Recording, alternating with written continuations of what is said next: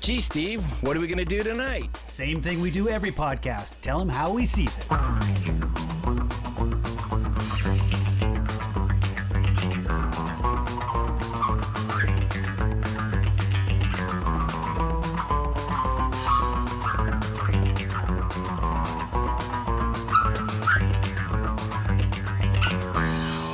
Here we go. It's How We Sees It, episode 168. This week we're back with Marvel, and we're covering the miniseries or TV miniseries, as they like to call it, Miss Marvel. This was released early, or I guess it was mid 2022. 6-episode series on Disney Plus. Part of the Phase 4 movie or Marvel engine that is. I'm Noah, your main host here on How We Sees It, and with me, as always, is my main man, Steve. Say hi, Steve. Hi, everyone. I would be the caboose to Noah's engine. Oh, my God. All right, moving on. Yes, you would. And with us, as always, is, for our MCU, is our friend, Bo. How you doing, Bo? Hey, everybody. How you doing? Good to see you. Yeah, happy to be back. And as always, don't forget to download, rate, and review, even though you can't see my mouth moving. Perfect. And also with us is Nina. How you doing, Nina? Hey, I'm doing okay. I think I would be the club car, you know. Club car, yeah. Nice. I'd be hanging out there a lot for sure. That sounds like the fun place to be. It's fun. Cool. Nice. Nice. Partying on a train is its own experience, let me tell you. I don't know if I've ever. The main train trip that I remember, I was only probably like 5 or 6, and I went somewhere with my mom. I don't even remember where we went, but it was a train somewhere in California. I remember getting on it and then riding somewhere and then getting off. I think it was Amtrak or something like that. I think we went down south or something.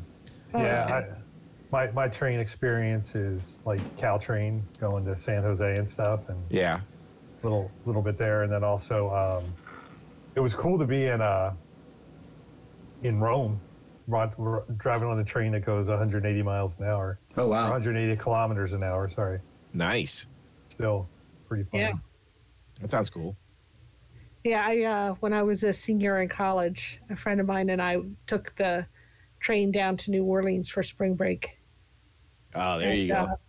So that was fun. But there was this one guy that we ended up talking to, and it's like, we're like, well, we're going to go back to our seats and go to sleep. He's like, I'm going to sit up for a little while.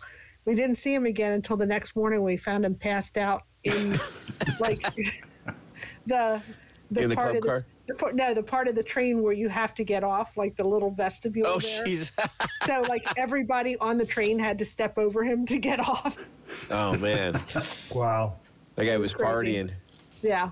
That's funny. Speaking of partying, one of the things we like to do here on the How We Sees is we create a cocktail or a drink that we I pair like to with. party. We create a cocktail for the show we're watching, and it's no different this week. So I'm excited to hear what you guys come up with, specifically because I had a hard time with this one. So I'm really excited to hear what you guys came up with. What you got there, Bo? Oh, so I went with a classic, and it's actually a pretty, Kelly would say it tastes like, again, Kelly would say it tastes like cough syrup. But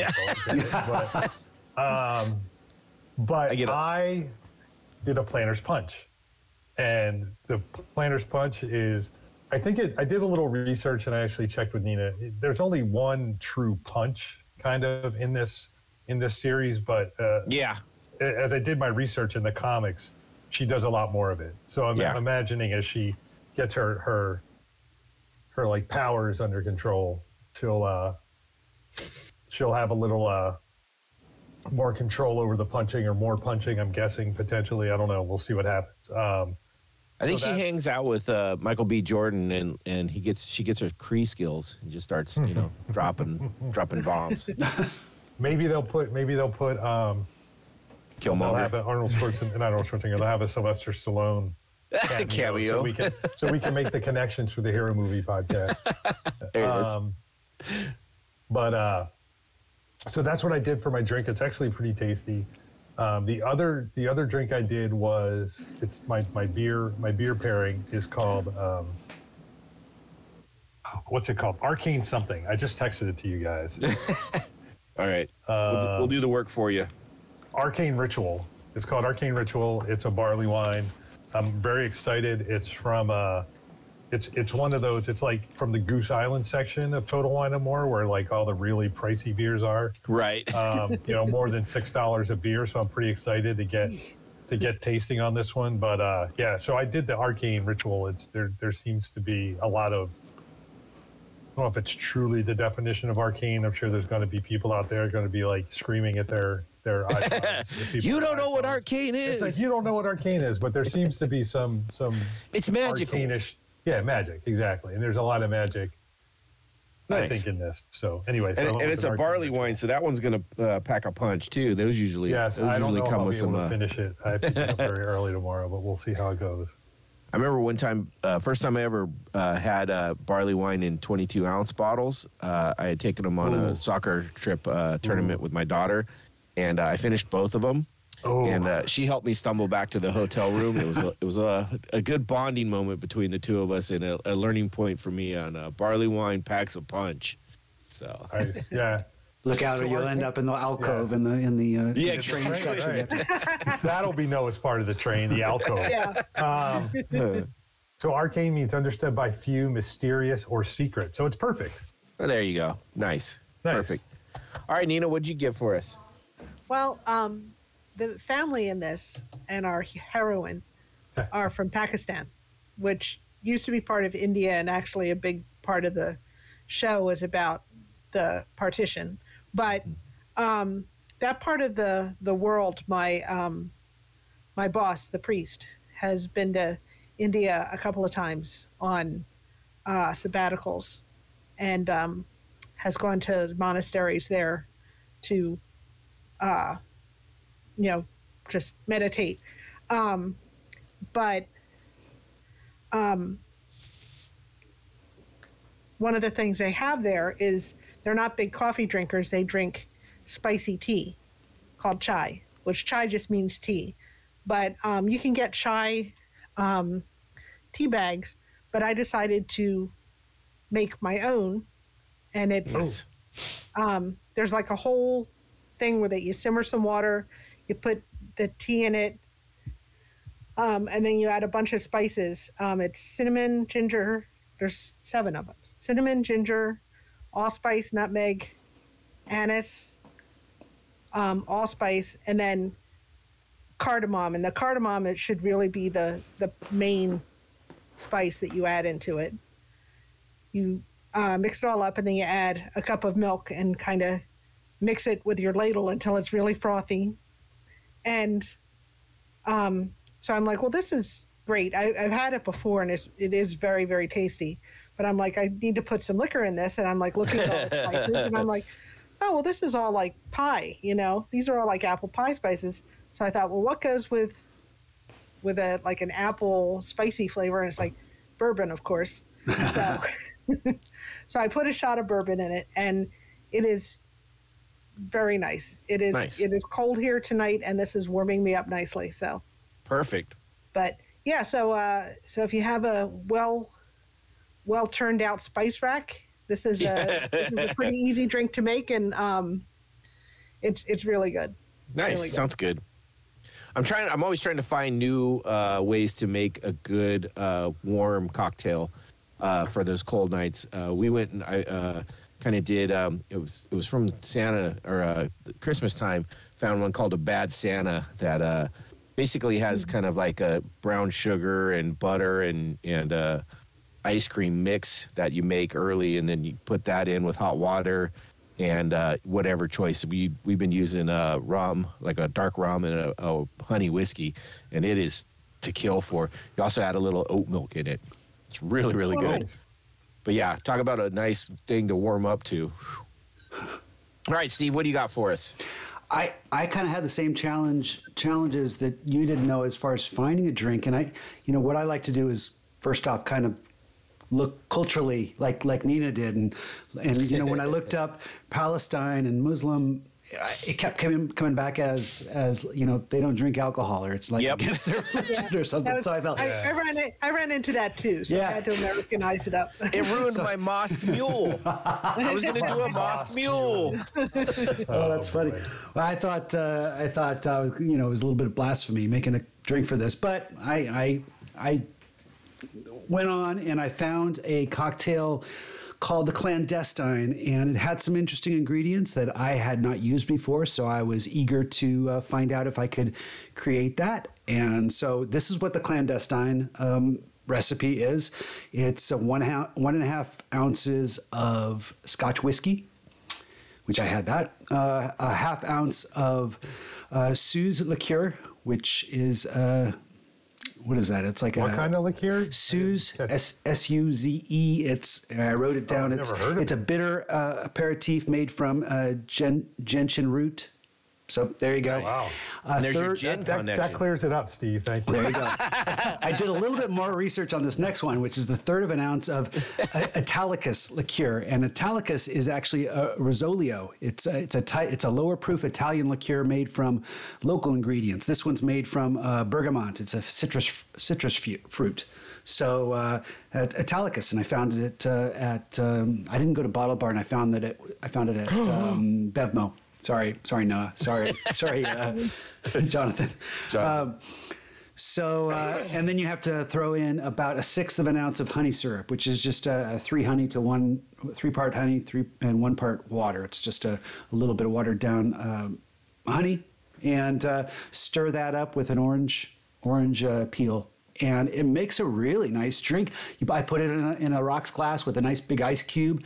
I made it up earlier today so I could videotape it, and then I stuck it in the freezer, and I just pulled it out a little while ago. So it was a lot more frozen than I expected. I thought with all the alcohol it would stay, but it's thawed out now. So it's really tasty. It's dry. It's because it doesn't have too much of the honey in it, and it's got that floral citrusy flavor. It's good. So it's. Go ahead. What? I was going to say jumbo cube.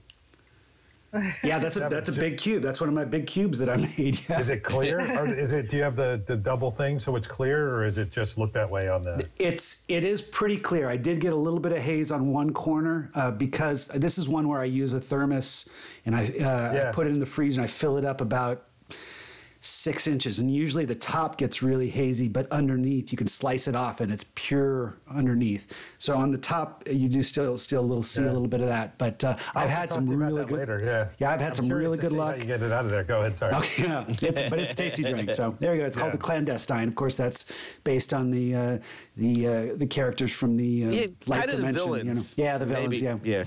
Kind of villains, but this I just pulled this up. The Suze is a pleasantly bitter French aperitif made from a gelatin root which grows in the mountains of Switzerland and France. I don't think it's gelatin. I think it's like gentian, Gentian. I'll go with that. I'm one with the language, so whatever I say is probably not right. It's right about 50% of the time. Maybe. I was going to say the bergamot that you mentioned, that is the orange, the kind of citrus that flavors Earl Grey tea. Yes. Oh. If you guys have had that, and it's got a kind of some people really can't stand it. They're like, they say it tastes like perfume, but it definitely has sort of a lavendery. This does have a little bit of a floral take, and it is a little distracting, but I think it makes it a little unique. It's not just a big heavy citrus drink. It's so. That is something for me. I usually am like, if it has that lavender kind of smell and everything, I usually like, this is perfumey. So I understand that call for sure. All right, for me, I went with one of the things that happened in the transfer from the comics of Miss Marvel to the show is her powers were changed, and in this instead she used to have like an elasticity that was similar to Mr. Fantastic from the Fantastic Four. This time she changed and she has a bangle which gives her these kind of crystalline rock-like fixtures, and they call them the cosmic energy is what I was told. So I called my drink Cosmic Energy. And so I did. I racked my brain trying to figure out something for this one, and this is what I was able to come up with. And I basically came up with this about an hour before we did the podcast. Because like you guys, I was like, I'm going to find something that has to do with Muslims and drinks. Oh, nothing. They don't drink. Okay. That's yeah, and I'm not going to do that. Because I originally thought, it'd be cool to do, a mosque mule. That would be fun. Didn't work. Yeah, and then I was like, I was like, okay. So I came up with this cosmic energy, and what it was for me is the look on her powers is that she has these, it's like a red and blue light kind of stone, energy stones around her body, or she transports or, incorporates into everything. She can make her arms out of them, her body, her armor, a shield, or stepping stones. And I thought, that's kind of cool. I'll do something with the red and blue. So I was like, okay, I'll just find a way to do a mixed drink kind of thing with that. And so I ended up going with, I needed blue and red. So for blue, I had my Empress Gin, which has got that kind of purple color. So I did 2 ounces of that and 2 ounces of the blue Curacao. Mixed that one up in a separate shaker. At the same time, I took 2 ounces of a raspberry vodka, and then I added 2 ounces of pomegranate, get a dark red with that, and then added 1 ounce of grenadine just to make sure it was deep red. Took that over a cup full of shredded or crushed ice. I wanted a really nice crushed ice. So I kind of poured them in separately to try and get a separation of them and make sure that I got the color, separation in it, because it kind of looked, I wanted the crushed ice to make it look like the rocks and stuff like that. I think it came out not too bad. It's not my favorite drink overall, looks and flavor wise, but when you're struggling and you got an hour before the podcast, you got to come up with something. So I got my cosmic energy, which is the new powers from Ms. Marvel. So I think the slush was a good call, and yeah, my big ice cube kind of had that crystallized look to it too, which I kind of thought was fitting with those stones. So yeah, I was almost going to go with blended. I was actually going to blend them up and kind of almost make like a daiquiri style, blended daiquiri where it's really that slushy. But I thought the crushed ice would kind of give it that look, that kind of the powered disc that she has and stuff. Last minute, I thought it came out. This was an interesting one for me. Like that first episode, I remember watching it because we watched these as they dropped when they came out, me and my wife. Like we're kind of trying to do with most of the shows. That's what we do. We're lacking for a lot of stuff to watch. So when there's something good on, we try and watch it. And I think Marvel, whatever they put out, I'm gonna watch. And even if it's trash, I'm gonna watch it to the end. I'm not one of those people that if I pay for a movie, I'm gonna walk out. Or if I start watching a show, I take that back. I didn't finish Andor because I was bored out of my mind. So I guess I can't say that yet. So. We haven't gone back and watched it. But anyways, so we were watching these as they dropped. I loved the first episode. This was such a fun episode for a new character, a new direction almost. This was kind of the first, I would say, aimed towards kids or young teens. I think that's a good call. If you look at this, the target audience wasn't your typical, 30 plus. I don't like when people use that as an excuse for something being not made for them, because Marvel is made for 8 to 80, if you ask me, maybe even younger than 8. We all, those of us grew up on comics didn't stop liking them, and we didn't grow out of them. So to say that it's not targeted to us, I think is wrong, because it's still comic books, and we didn't stop reading comic books because we outgrew them. Right, you stop reading comic books because the stories get bad. Well, what do you mean you don't think? I don't like when people use this. Oh, you're not the target audience. Well, I just mean for Marvel specifically. So you don't think that's something they consider a target audience, or? Well, no, but I mean it's to me this, like when you say like if you're 30, if you're over 30, you're not going to like this. I go, well, I think that's bullshit.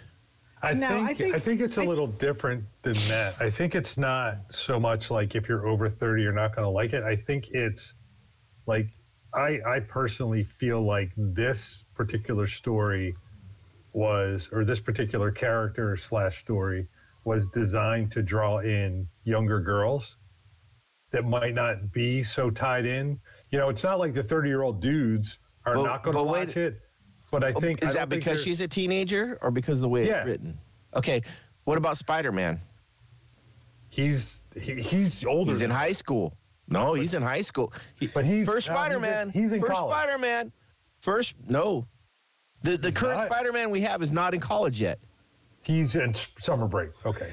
Well, but do you see what I'm saying? Is the first Spider-Man that we had for the MCU was the same age as she is. No, I agree. She presents as younger than high school to me. She presents as younger than high school to me because she doesn't wear the she's 16. The hijab. I know, but she doesn't wear the hijab. Right? It's called a hijab, I don't know. Well, I think there were a lot of similarities with Spider-Man: Homecoming and this, especially But that's why I say I don't think you can say on this. Spider-Man's also a guy. Well, I think but just because women, I mean, girls are going to be more attracted. I would imagine. I mean, Nina's a woman. Nina was a girl, but I think it's girls are more attracted to seeing a girl. I understand that. Role. I understand a part, but that's here and there. Go ahead, Nina. I don't think that's necessarily true, but I think it's more that boys will tend to avoid girl characters, where girls will watch both boys and girls. So, but I mean, we can argue about that, but well, growing up, one of my favorite movies was 16 Candles, and exactly. So I mean, but I still think there was a target audience. But I think that's just part of marketing, and part of filmmaking, and how you. But I think I know where Noah's going. He's saying that liking something or not, you should still be able to enjoy something regardless. Yes. My point was going to be they can aim at a certain audience and still have general appeal. Well, and here's interesting. I'm thinking there's a lot of things where there's a lot of kid shows that are definitely kid shows. Oh, for sure. But then they put things like, Claire would watch shows and when she was growing up, and every so often there would be one, and you're like, man, this is pretty deep for something aimed at 6-year-olds, and. I'll give you an example. Clone Wars, the cartoon that was on Disney. I think that one's more an adult kind of animated. Yeah, but it's a cartoon, and it's rated for age 7 and up. So like 7-year-olds can watch it and enjoy it. But there's some stuff in there that's like pretty philosophical. Well, Shrek. What about something like Shrek, where it was it was for younger audiences, but at the same time, it was just riddled with lots of adult humor that I'm making waffles. There's a show on Disney now called Bluey. I don't know if you. I've never seen it. I've heard about it, but never seen it. I was going to say you have a granddaughter. When she's like 3, she will be totally into it. Trust me. But now we're watching Transformers, G.I. Joe, and the Smurfs. Well, but the thing is, G.I. Joe, poor kid. I know a lot of people who have little kids, and they're like, while they're getting like the little stories that are aimed at kids, the way the adults that Bluey's parents act is sort of, they said, I feel like I'm learning how to be a better parent from this show. Oh yeah. Just because I've heard that's a really good show. I have heard about that one. So I think even though the show was like maybe made with teenage girls in mind and thinking, our protagonist is a teenage girl. This is what teenage girls are into. They put in some things that are definitely like YA, like the love triangle and stuff like that. But that doesn't mean it's just for them. I think there's a lot here for, like you said, a lot here for everybody. Well, that's what I mean is I don't like when people use that excuse for like why it's a bad or why it doesn't. It is that especially for comic like like us. We watch the MCU because of the comic side of it. Now, if this was a non-MCU thing, I would say, yeah, I probably wouldn't have picked up on this because it's probably not in my demographic. Although I tend to swing a little lower, and I read a lot of YA books. Oh, yeah, I mean, it's just those are the things I enjoy. I loved the Percy Jackson series. Those were specifically geared towards the YA group, and I loved them, and so I get that. But what I wanted to bring up about this is this was interesting to me because I didn't really realize I love this show and I hate this show at the same time. And I shouldn't say hate because that's really strong, but I really like this show for a lot of stuff, and I really don't like this show for a lot of stuff. And it's funny because it's when I was listening to some of the podcasts that I did, it really solidified what was going on. And there's two different sides of this show. There's the YA side, which we get, and it's kind of more the comic-y side, which really starts with that first episode.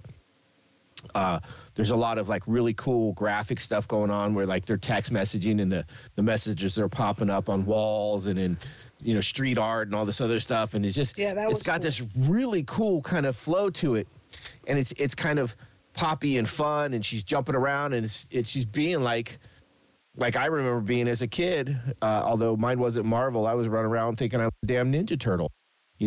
So it's one of those things. It's like it was the kind of shit that I remembered as a kid being into. And then we get to the second side of the story, which is where the clandestine come in, and they end up going to Pakistan in like the episode 4 or 5, and they have the Red Daggers.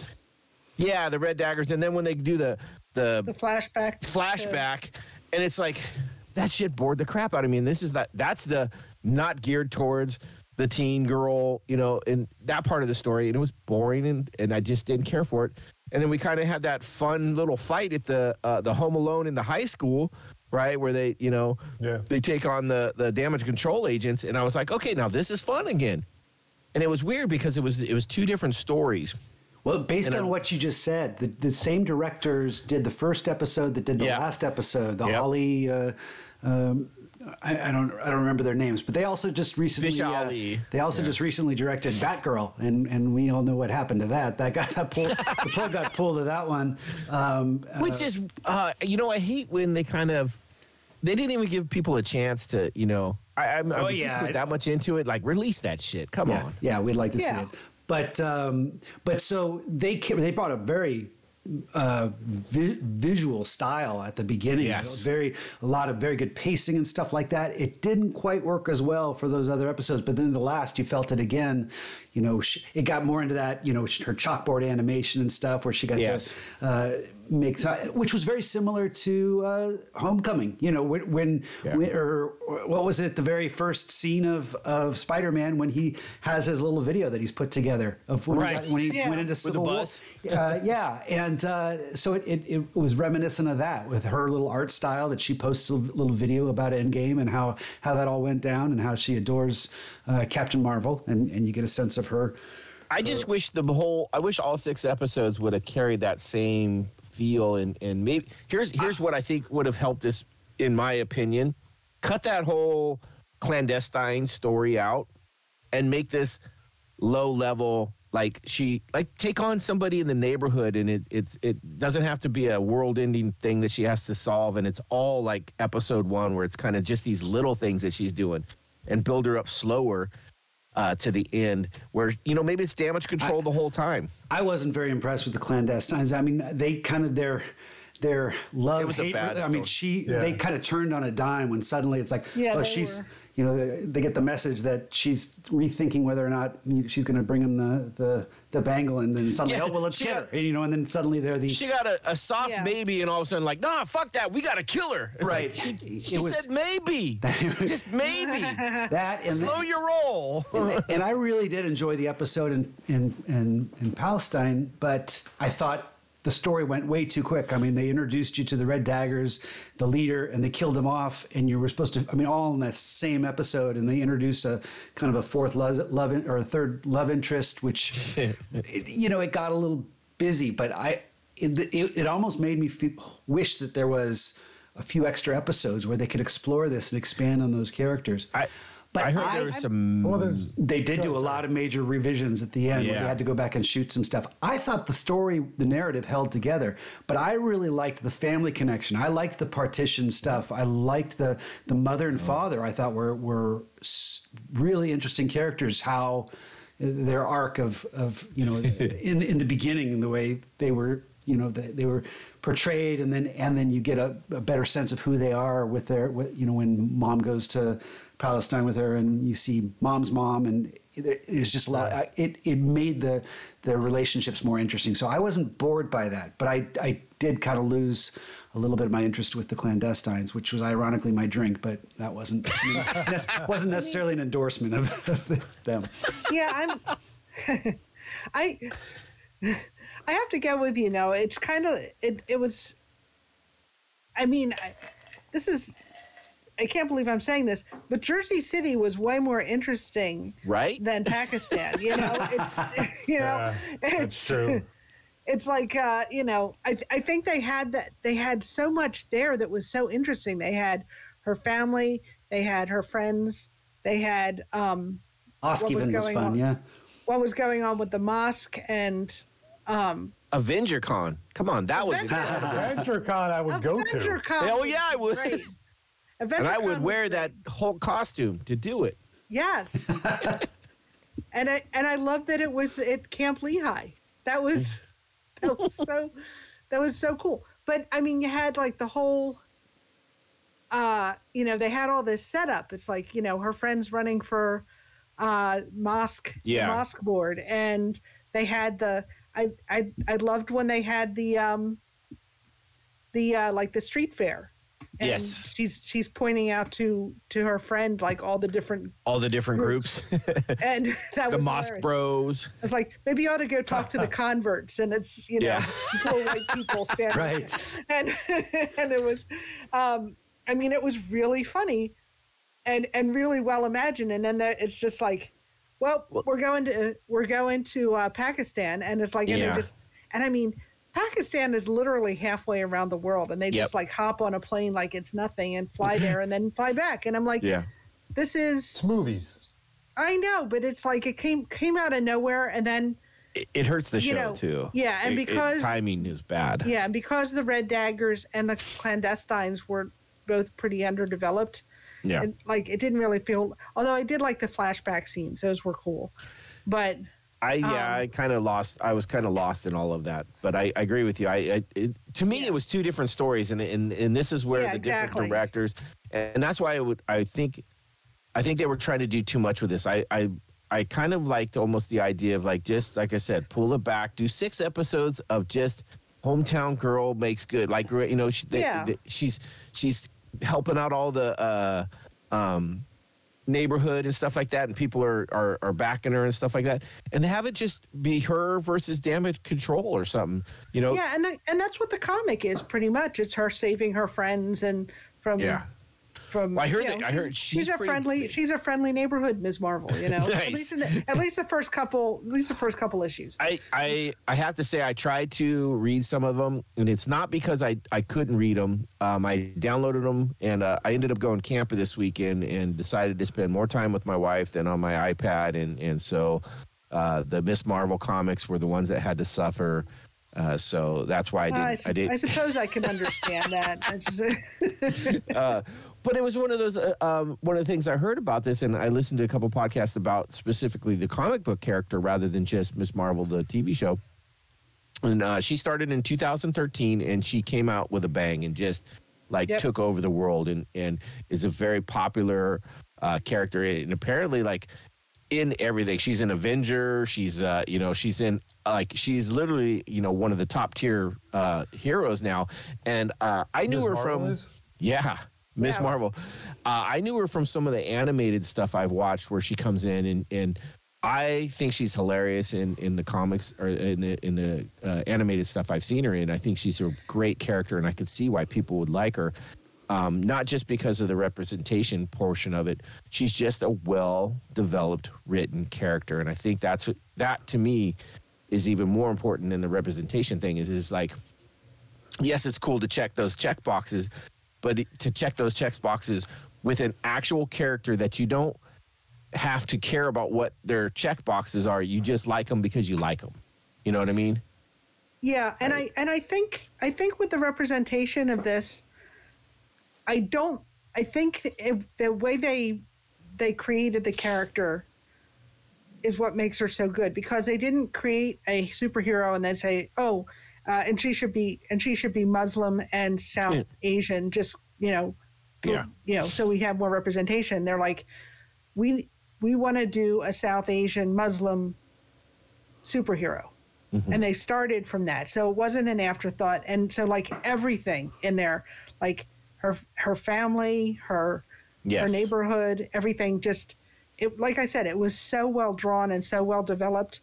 Every time she interacted with, the very first episode where her parents come home and she's there with her friend, and her mother's like, are you staying for dinner? And he's like, oh, I can't stay tonight. And she's like, oh, it's okay, I'll pack you something. Yeah. And she literally walks in the kitchen and walks back out with boxes of food. Not only that, but then she had him separated by like spicy level. And, yeah. And she says, we have our own secrets, yeah. And it's like, I mean, I've had friends whose families were immigrants, not from Pakistan necessarily, but from Italy and other places. And the moms are always like that. It's always like, oh, you're too thin. Here, stay and eat. Have some food. You can't stay? Let me give you some to take. You're 100% right. I had a friend like that in high school, my buddy Pete. We would go to his house every day after high school, and that was the same thing. We'd show up. His mom would feed us. We'd go take a nap, and then we'd get up, and she'd feed us again and send me on my way with food for my dad. And they're from Mexico, and it was just a kind of standard thing I did in high school was go to Pete's house after school, and we would eat. And it was funny because he shared a room with his brother, so they had these two twin beds on the opposite, and we literally would go in there and take a nap after school after we ate. His brother would come home, get out of my bed. And we're like, So, every time I go in there, she go, I didn't speak a lick of Spanish, so I never knew what she was saying, but I always knew what she meant because the care and how she said stuff and literally her pushing plates of food into my hands. Yes. I knew what she was telling me I needed to do. So. One thing I liked about Kamala and her at school, she wasn't really, she wasn't the lowest kid on the totem pole. She wasn't certainly the most popular. She was kind of stuck in the middle, and that seemed a little bit of a fair representation of how most people kind of feel. They're just like, they're going to get teased by some, but then they're going to get accepted by others. And it felt a little bit more realistic. And I never felt like she was being, teased for her heritage or her culture necessarily, just because it's an immigrant population. Everyone's like that. I mean, that's kind of a high school I grew up. We had all sorts. You never really think of this person's Asian, this person's black. It just, these are all people, and you treat people different ways, but it's more because of your peer relationships and just kind of pressures. It was more like jocks, nerds. Exactly. Rather than. I thought they did a good job representing that without making it feel like anyone's trying to force kind of these, things that don't really always separation exist. By race. They didn't try and push any separation by weight. And I liked the point of view like Nina brought out when they were at the celebration. I don't know what the Muslim event was, but how they kind of talked. How they kind of pointed out different people, and it was more from the point of view of people who were in the know in kind of a cheeky way, kind of a fun way. You didn't get to feel like it was anyone putting these people down because of. I think they were putting down the mosque bros, though. I think there was a kind of a little bit of like down a lot, but it's Eid Mubarak is the holiday. Okay. Oh, nice. Okay. I was saying when they said the mosque bros, could you guys just smell the Axe body spray coming off the TV at that point? Yes. I have a friend who's Iranian, and that's all he talks about is Axe body spray. I saw that on the screen, and literally my nose went Axe body spray. It was one of those so poignant. Yep. I was like, oh, it's good. the Eastern Europeans in my town. It's like Axe body spray and tracksuit game. Their tracksuit game is really on top. Well, that's like what movie? Wasn't there? Yeah, it was Hawkeye. Hawkeye with the tracksuit mafia. Right. Legit from the they were Eastern European. Yep, and it's legit from the comics. 100% true. I believe it. Yep. It's funny. I just actually bought an Adidas zip-up jacket, and every time I put on it, I'm like, man, if I just had the matching pants, how cool would that be? Well, I have a pair of the Adidas Snapside pants that are like the satin. Nice. Like I need a black. Yeah, right. I need a black with the three stripes sleeves. Yep. You got to do it. Nothing's better than just a full tracksuit. Right. So I'm the one. I don't know where we were. Sorry, I got bumped off. You do what you can do. You just do what you do. Yeah. I'm just doing what I can do. I don't know where we are. I don't know if I'm messing up the vibe, but the one thing I really liked, and I think Steve touched on this before about the chalkboard. He talked about the chalkboard stuff. Also, I think if I'm recalling it right, the music was pretty good at the intro and the outro. Like all the music was very good on the intro and the outro, and also the difference of the the outro was always different, if I recall. I mean, it was always a different song, and it was a different song and different graphics to some degree. I know the intro, like the Marvel intro logo. Graphics are new. There was one that was even the old-fashioned, the old. Each episode had a different one. Well, when they were in Pakistan, it was in Urdu. So yeah. You mentioned the chalkboard, or you referenced that I mentioned the chalkboard. When I saw that, it reminded me of Doc Brown in Back to the Future and how he made his models. Sorry, I couldn't make this to scale because they were always just like overboard detail where you look at it and you go, my gosh, how much time did you spend on that chalkboard drawing? Yeah. Which was just, I mean, it was amusing that it went to that extent. But it's funny you say that. It reminded me of from Love and Thunder when Meek has the whole story from the movie on the chalkboard where they're talking about it. If you freeze frame that and look at it, I don't know if we talked about it, but it actually has the rest of the movie from the point they're at even on that chalkboard. It has the entire movie, even past the point where they're at in the movie when he shows it. I was like, that's some cool ass Easter egg shit. But yeah, I love the chalkboard scene.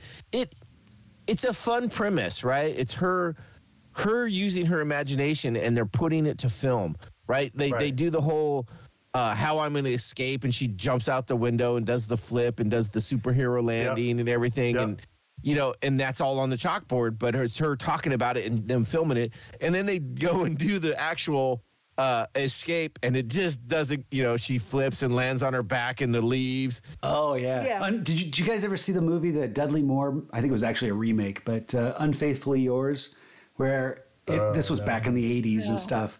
But it was the same sort of stuff. Years. He was planning out some, he was gonna murder someone or something like that. But he was gonna, but he goes through this whole plan in his mind. Wait, Dudley Moore was gonna murder somebody? I can only think of him as Arthur. That's pretty funny. I know it was a follow up, but I actually really kind of enjoyed this movie. Although I looked it up and apparently it was not very well received. It got poo pooed on from the critics. But anyway, I was a kid. I didn't care. I just liked Dudley Moore. I liked Arthur.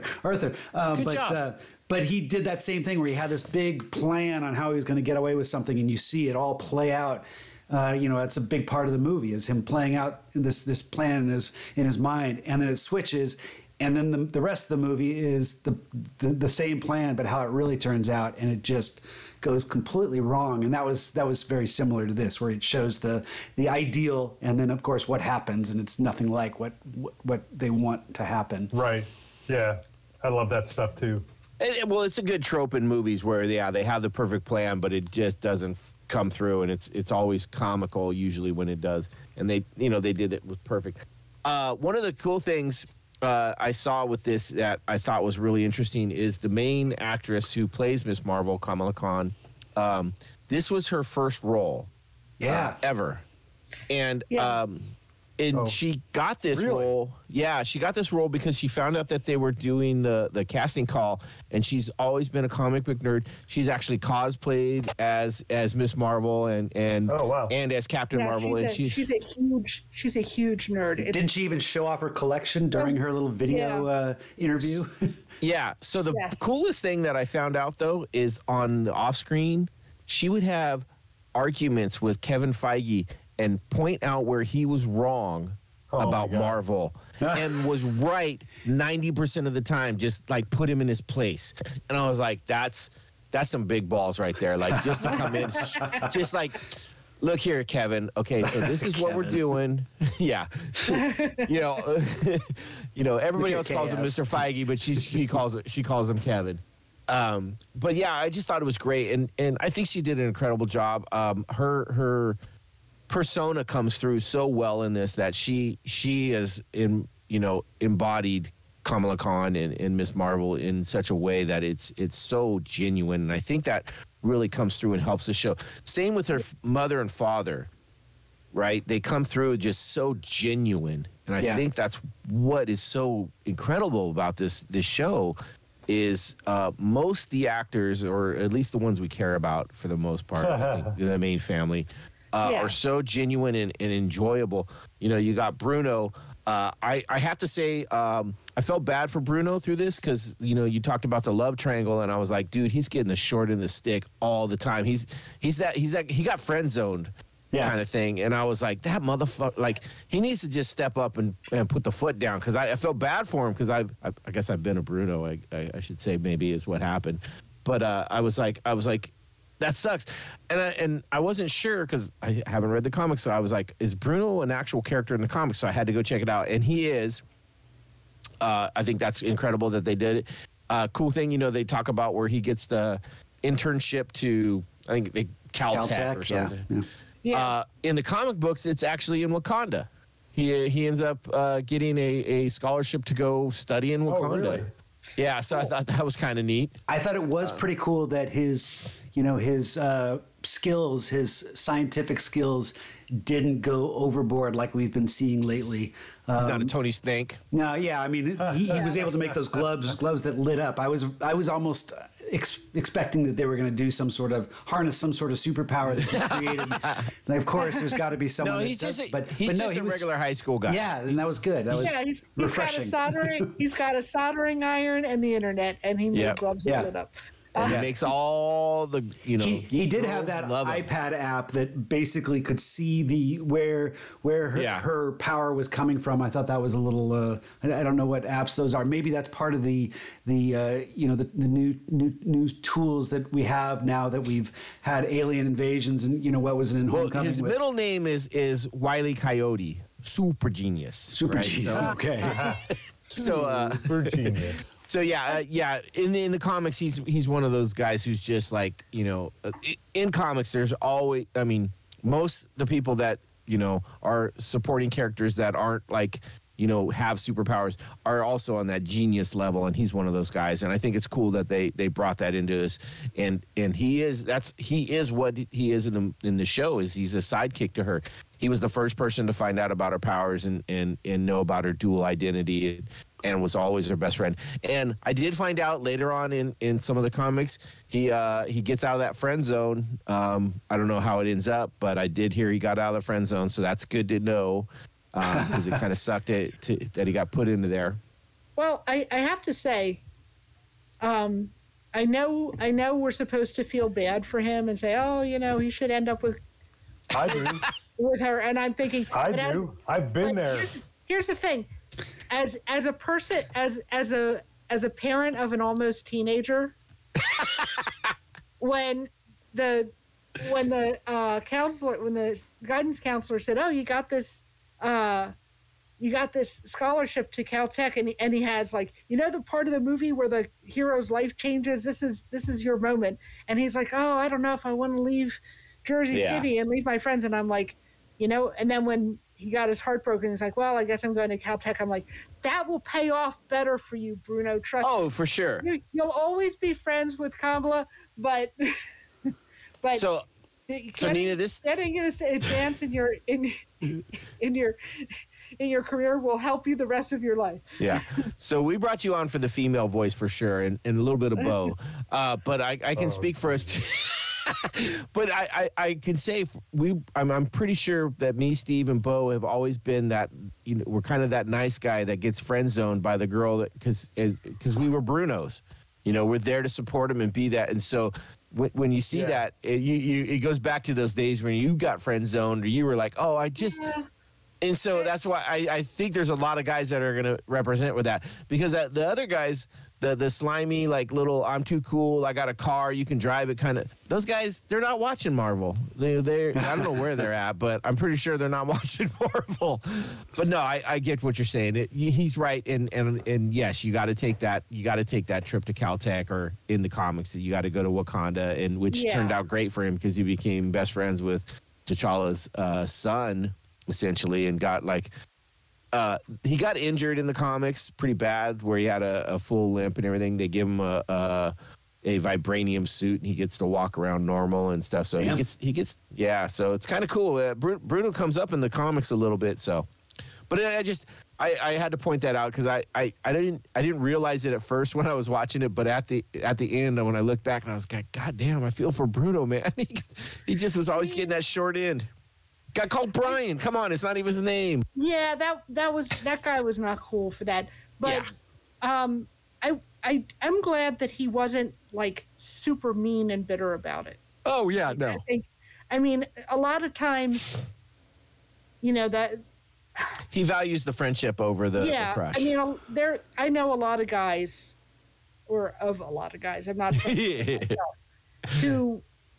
who will be like, oh, I was friends with this girl, and I listened to all her problems, and I did all these things with her, and then she dated someone else. And I'm like, were you just friends with her because you were hoping? But that's the difference. They weren't really friends. Yeah, so I think Bruno is really her friend, and she'll come around. She'll see Bruno when he comes back from Caltech with the big brain and the big brain of Bob. Yeah, she'll be, you know, and all this and all of his stories and a cool Caltech sweatshirt. She'll be impressed. But I'm glad it didn't drive the narrative. It didn't seem like it was. That's what I'm saying. Like that it's. And honestly, she's 16. She's not pairing off for life at this point. No. Yeah. You know?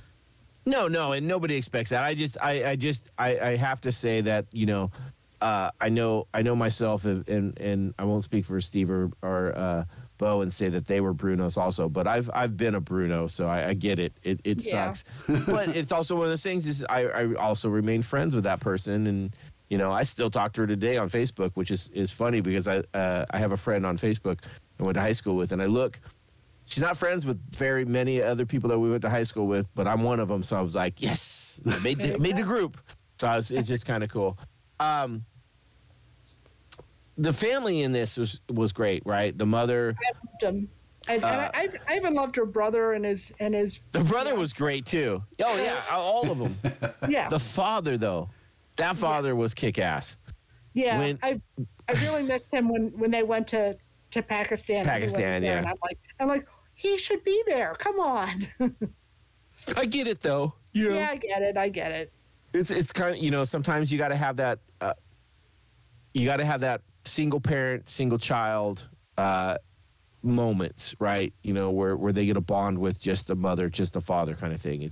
And now I think it came out in this. And I like watching the mother and how when she was, you know, reacquainted with her mother, and then you got to see her character change a little bit, very reflective of Kamala and how she interacts with her own mom, and it added a little bit more dimension to the mother. You got to see her own youth that she didn't display earlier in the show. Well, that's what they did really good in this is they had the family element, right? It was perfect. Mother was very. Sorry about that. Mother was very overbearing in the beginning, right? You're kind of like, you know, just. I think that's kind of supposed to be a cultural thing, though, right? I think it's cultural. I think well, I mean, you get that across cultures though too. You get some parents, regardless of their culture, are going to be overbearing and protective, and you get some parents in other cultures, regardless of it, that are a little more less or a little more absent, maybe. Yeah. I do think they struck a nice balance between her mother being sort of overprotective and like, you know, you have to stay home and study and this is too dangerous and all that stuff, and at the same time, like, she cut her some slack. Not only that, but you could tell she really loved her. Like yeah. I want you to be happy. I wish you could. I wish I could. I wish I were the kind of mother that could say, fine, go to Adventure Con and have a good time, but I'm not. So you have to stay home, you know? Right. Well, I think part of it is also, if you think about it, I mean, she was brought up in that culture, probably not, I'm trying to think of the timing, but she was brought up in that culture, not, you know, she was born in Pakistan, right? The mother was? Yeah. The mother was. Yeah, so the mother was the mother was? Well, she had an accent. You're right, she had a very strong accent, so I'd imagine she was. So the mother was born in Pakistan. She was, she came over.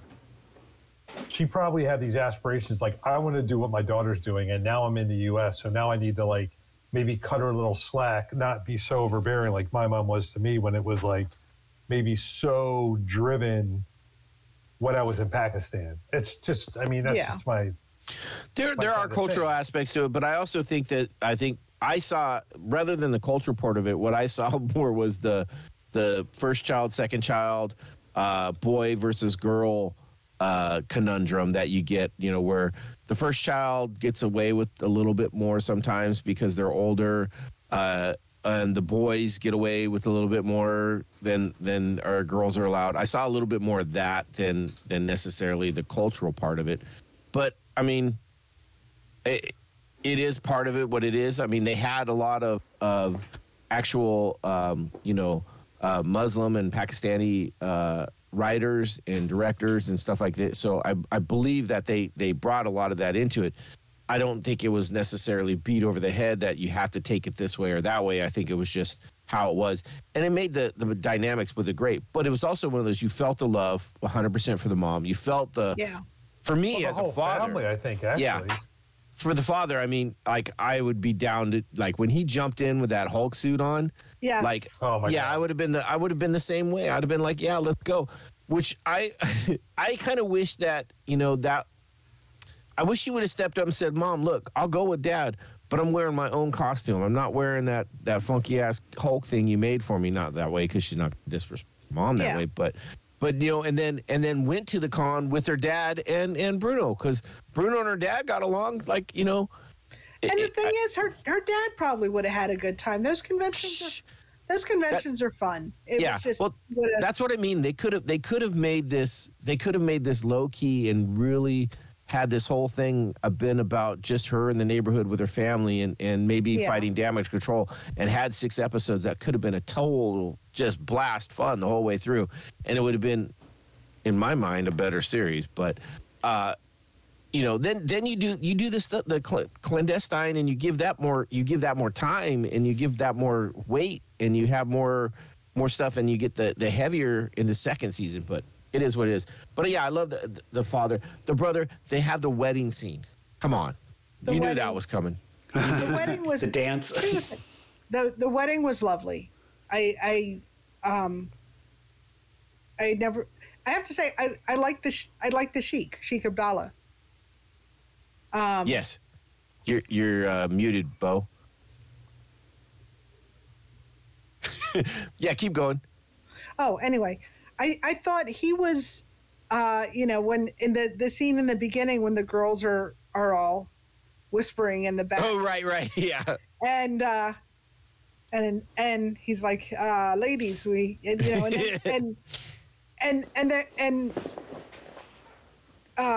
Kamala is complaining, and she's like, well, we're sitting all the way back here and we can't see you.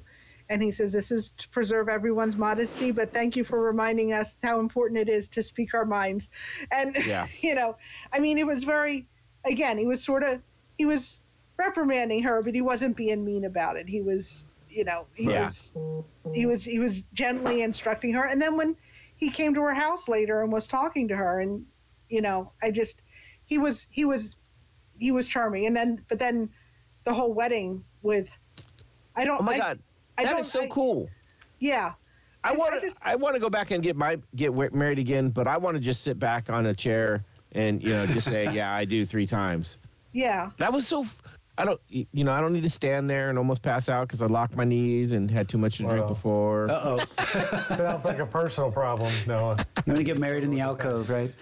I will say that you talk about you said you drank too much before. I think the funny thing about weddings to me, I've had 2. I've never been hungover at either one. Oh yeah. The adrenaline just pulls you out of that hangover every time for me. I wasn't hungover, but I did have a couple too many cranberry and vodkas on the way. We had a bunch of the groomsmen at one hotel, and they came and picked us up in a limo. It was only about maybe a 3-mile drive, maybe 4 at the most. I put back about 6. Wow. Yeah. So nerves got to me, and my cousins and my best men and friends were not smart enough to stop me, but they did hold me up straight. I never fell over, so I'll give them that. Nice. But I thought that wedding scene was incredible. Like it's like kicking back at a brewery or having nachos and a beer. Like they're just chit chatting. Like, yeah, you like this guy? Say it 3 times and he's yours. You like this girl? Say it 3 times and she's yours. I was like, that is so casual and cool. I thought it was fun. And then we did RRR not too long ago, and one of the best scenes in that movie is the dance scene, and that's something that's known from from Bollywood and stuff like that, and in the Tollywood and the movies like that. These dance scenes, and I don't know if they happen at every wedding like that, but the fact that they did that and made it look so cool, I hope that's what they do at every wedding, because I was like, I have to say I went to a wedding, and a friend of ours married a girl whose family was from India. They were not Muslim; they were Sikh. But it was the most elaborate, incredible wedding. It's like we got there Friday night, and they had a dinner buffet for us, and we pretty much ate all weekend. Yeah. Except for the 3 hours of the wedding, which was, but it was about 30 or 40 of his family and about 300 of her family. oh shit. And they're huge. And they're huge. There's like a parade, right? I mean, there's a parade surrounding. I was in San Francisco and I was working one Saturday, and there's a couple hotels around where I used to work when I was at this one company, and I'm sitting there. I'm the only one in the office, and all of a sudden I hear this music, and it's loud. It's like, who's the fuck here and who's playing music? And I finally look out the window, and there are probably, like Nina's saying, like 400 people coming up the street, and they're led by, there's a forerunner with the back open with like huge speakers, and they're playing music. I don't know what the style of music you would call it, but kind of traditional music for a Hindu wedding potentially, and then the bride and groom are on horses, and there's like everybody's in these elaborate outfits, and it was just and it's Saturday in San Francisco, and they like shut down like 5 blocks of streets like it was like it was Chinese New Year or something. Like it was just like insane, the effort and the sort of not circumstance, the sort of like pomp and circumstance and everything that goes into the wedding for this kind of a thing. It's pretty impressive. And as far as the dancing goes, after dinner, the groom did have like a dance that he and his groomsmen performed for the bride. Like choreographed or whatever? Yeah, choreographed, lip sync, the whole bit. Yeah. And when that was over, they cleared the dance floor and they put on like some Bollywood type music, and literally 200 people ran to the dance floor as fast as they could and started like doing like the Bollywood, like the like in Like the RRR, classic with the kinda, waving their hands and kicking their feet. And I mean, it sounds terrible. It was amazing, though. It was beautiful to see, and it was just so energetic, and such joy. It was one of the greatest weddings I've ever been to. It was Nice. It was just amazing. That's what I think was really cool is they had that in there. It brought some of the culture to it. It was a fun portion. Then we get into the fight, which it was a decent Marvel fight, but it was also one of those. It was just like a little bit over the little over the top for the bad guy. Like she said maybe. Why do you got to try and kill her? It felt forced. Like, okay, we got to throw a fight scene in here, but the motivation behind it seemed a little, too easily triggered. Well, not only that, but the whole the whole motivation behind them really is weird through the whole thing, because it's like, oh, we want to go home. We've only been 18,000 years, but we got to go home tomorrow. Yeah. Even though it might break, and then we get the flip at the end where she just all of a sudden goes, nah, destroy your world, and kills her, basically sacrifices herself, and it's kind of like, it's unearned. It just. Yeah, that was very underdeveloped. That's why I say that the whole second story, I'm going to call it, because that's the way I see it, is that second story was very underdeveloped and very rough on the edges.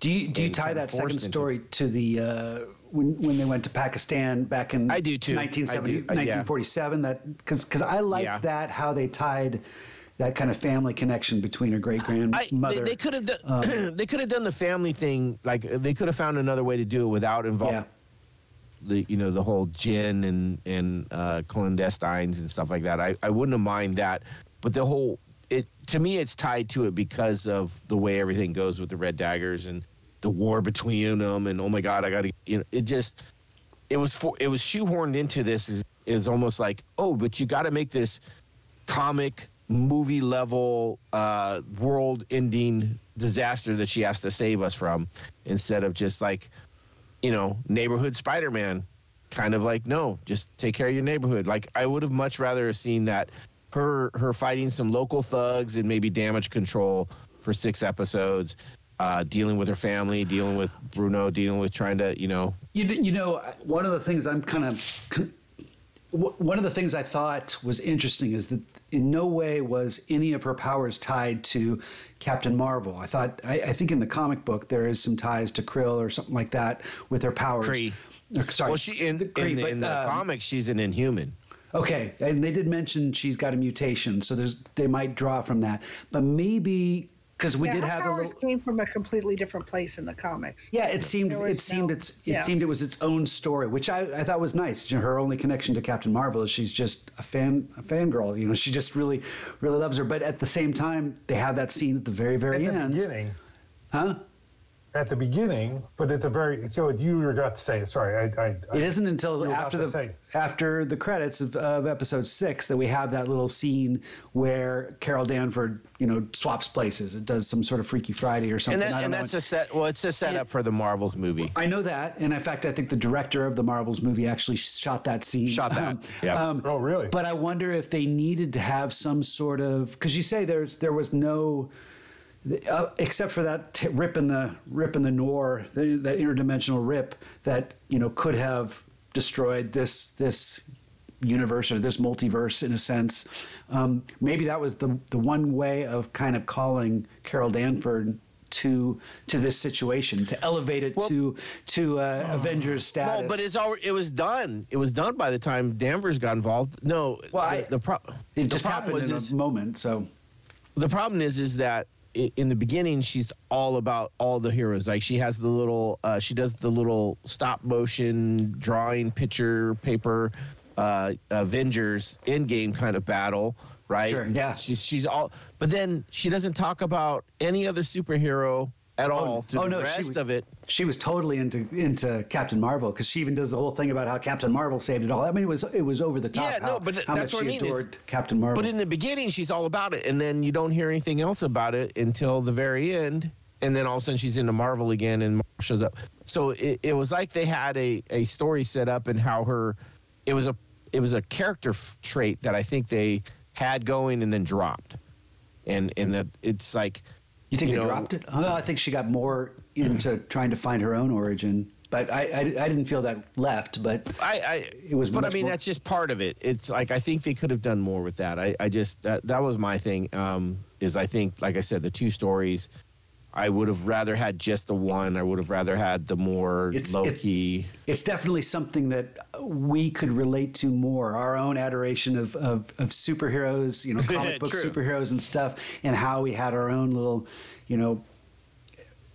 fantasies about how we might meet those characters and come up with our own, little powers and stuff. But that's what I mean is like, I think if, she makes that statement at one point, she goes, "Oh, I am a superhero."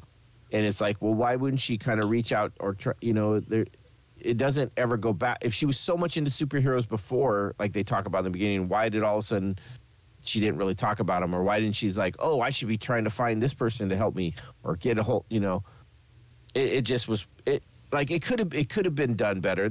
It is what it is. Would you give it a recommendation or not? Well, okay. So if you're a completist like I am with MCU, yes, you're going to watch it. If you are not a completist, that's not what I mean by recommendation. No, I know I'm getting there. Okay. I'm getting there. Give me a chance there. Okay. But what I'm saying is, if you're not a completist and you're into Marvel for, it would depend on what you're into it for. Like if you're like, oh my God, I loved, Captain America Winter Soldier. I loved how I'd be like, then this one's not for you. If Captain America Winter Soldier, not many of us. Yeah, okay, whatever. But you know what I'm saying? I mean, if you're into the more superhero-y things and well, I'll tell you this, the thing that I think, I don't know how to describe it. So when I was watching this, when it first came out, I think I watched it when episode 5 came out. So I was able to kind of binge watch quite a bit of it and then watch episode 6. I think I watched like when it came out. Cause this was every week, right? Yeah. Yeah. So I think I watched episodes like 1 through 4, 1 through 5, like all at once. And then episode 6, I had to actually wait to see the final piece. But at the time I was working at work, I was working with a woman who was an intern who was from Pakistan, who was Muslim. And I was talking to her about this. And I was like, you should watch it. I think I had a bunch of questions for her. I talked to her about it. I was like, why, what's the difference between, there's 2 Eids. There's Eid Mubarak and then there's another Eid. And I was asking her about that. And she was like a resource for me. And she's like, yeah, I want to watch it because it is a Muslim character. It is a character from Pakistan. And, I was able to kind of figure out, I was like, so, which I think there's some, I'm surprised, maybe not surprised. I'm curious about the whole hijab, the hijab that her friend wears, who's a year ahead of her in school. When you wear the hijab, that's when you become a woman. And but it was she explained it in there. It was a choice for her. Yeah, they don't seem to be particularly strict. Like her mother doesn't wear one, but her sister-in-law does. It seems to be like a personal choice. Yeah. Well, they explain it directly in there that she explains why she put it on and what it was for, and then she says as she was wearing it, she grasped more onto what it meant. And so she continues to wear it, where the only other time you see Kamala Khan put it on is when she goes into the mosque, which is probably like a restriction. Like it's like you must wear it while you're here and stuff like that. And then to that point, even going into the mosque, I asked her about the shoe stealing. I'm like, is that made up? She's like, no, it happens. That happens anywhere. Everybody puts their damn shoes in a cubby. Not at the bowling alley. Well, that's because you don't get to just randomly grab your own back. But if anywhere, they keep it behind the desk there. Right, exactly. So. Yeah, no, that happens. I remember having my shoes stolen in wrestling when we were practicing. Really, I've never had my shoes stolen ever. So we just all threw our bags and stuff on the side of the, an open locker thing, and and someone snagged them. I found out who it was and got them back, but it was one of those. It's like, anytime your shoes are just out there and you got teenagers around, you got some fly shoes, they're gonna go disappear, and guarantee it. But I think it was. I mean, I don't know. Based on the shoes that were stolen, I think it was more than that. But I get your point. I mean, they had I think she had Gucci shoes or something. She had some really nice shoes. I thought they were to me, they looked like white Converse that were all decorated up. No, not. I mean, hers were. Yeah. But her friend, her shoes got stolen, and they were like designer shoes. But no, I guess no.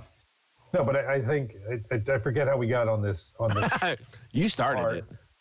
I mean, I kind of did, but I think it's. Well, it was whether or not you recommend it as a successful series. Oh, it's true. Yeah, recommend I would recommend. I think it's a successful series. I mean,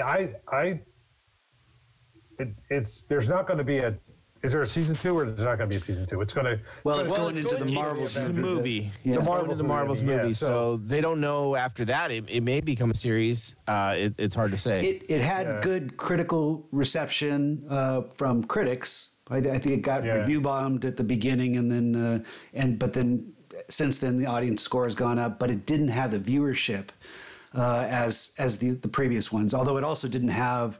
The marketing, I think, right? The marketing. No, it had marketing. Did it? Well, oh no, they pumped the shit out of this one. Well, it launched the same day Obi-Wan did, so it kind of had. True.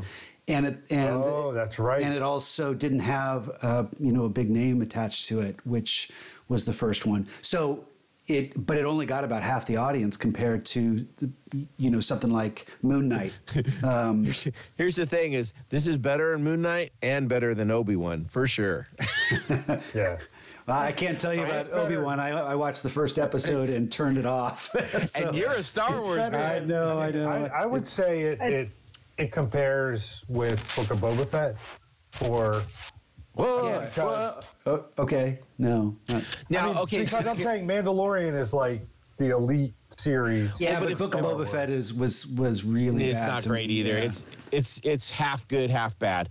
Now let's keep it in the Marvel realm though. Go ahead. Sorry. Okay, so there's 6 series out now. We haven't reviewed She-Hulk, so we'll leave that one out. Not as good as She-Hulk, in my opinion. As the previous 4, right? We've got WandaVision, Falcon and Winter Soldier, Loki, Hawkeye, Moon Knight. Okay, so there is 5, and this one. Out of those 6, where would you put this? Essentially, I'd say better than Moon Knight for me. I mean, I didn't even. Yeah. I mean, I was busy, but I was not looking forward to trying to participate in the Moon Knight review. So it's definitely better than Moon Knight. And we always talk about this, and no, this is your big thing: rewatchability. yes. I would rewatch this before I rewatched WandaVision. Okay. I would rewatch this before I rewatched probably Loki. I wouldn't rewatch it before Falcon. I wouldn't. I would watch Falcon and Winter Soldier maybe again, and then Hawkeye. And then I think Hawkeye and Falcon and Winter Soldier I think are the 2 best. But it's right up there. It's like it's top 3, and they're all they're not like a widespread. Yeah. In my opinion. Yeah. Yeah, I agree. I don't think they're really widely spread out. I think they're all pretty good. But yeah, this was enjoyable, and I watched it originally, and then I rewatched it this past weekend in preparation for this podcast, and I'm like, yeah, there's a lot to really love about it. It's very charming. If they want to make a season 2, that would be great. I'm looking forward to seeing her in the Marvels. And when is that? Is that 2025? No, that's the end of this year. That's, I want to say November this year. Oh, okay. Yeah. Gotcha. But here's the thing with, the reality of the business of it with, everybody being so critical. It's like Phase 4 had serious problems, and the whole. How about just one serious? Compared, I mean, it was. No, let's she's not right. jump off she's a bridge. Right. All right. I don't think it's 2 seriouses. I think it's one. Put it this way: Phase 4 is definitely the lowest phase. Oh my God! Yes. No kidding. Yeah. Phase 4 has some problems that it needs to solve and it needs to work out. And I think with the latest, interview or whatever that Kevin Feige did, it sounds like they're slowing things down a bit. Like they were, it's like, okay, we were trying to get out like 3 series and 3 movies every year, and we might pull back on that a little bit. Really? Yeah. There's stuff that they announced that they were working on that they're like, this is on hold. Like they were going to do the Agatha Harkness series. Oh yeah, okay. Coven of Chaos. The bad words. The bad words. Woman? Yeah. Don't Captain look at me. Yeah, Captain Hahn. Don't look at me. Don't look at me. she was so popular on WandaVision, and they were like, oh yeah, we have to get her a series. And just this past week, they're like, we're having story problems with that, so it's on hold indefinitely. And they're they talked about, are they going to do they're talking the new series that they're talking about, they're clear they're going to be way down the line, a couple years down the line. I mean, Loki, they just pushed back, was supposed to be season 2 was supposed to be starting soon, and I think they just pushed it back to, they said, the end of summer, which could be the end of September as far as Disney's concerned. Yeah. And that's it. That'll be what, 2.5 years since the last one? 1.5 years, 2 years, something like that. It's been a while. Yeah. So, we'll see. Will there be, I'd like to see a season 2 of Ms. Marvel, but it may not happen, Yeah, I think if you had to have a season 2 of Ms. Marvel, would Captain Marvel have to somehow? I mean, that's the. Well, it depends on what happens in the movie. Yeah. Exactly. See what happens in the movie. I mean, that's the hard part. I actually would like. I think this could be good if they kind of take that Spider-Man route and say, we're going to make it a little more low key. We're going to make it a little more, campy and fun, and have one storyline. A second season could be fun, but we'll see what happens with the end of. I think that's kind of what we said about Moon Knight. It had a lot of really good ideas, but it was just a mess, what we ended up seeing. And a second season would be great if they could fix those things and get the and that's the same with this one working so well. The story is a little all over the place, little patchwork.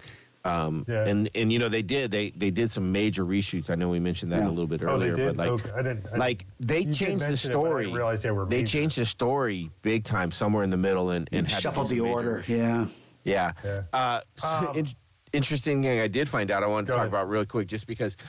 So the mosque that they have is they use the same building in Hawkeye for the Rogers the musical.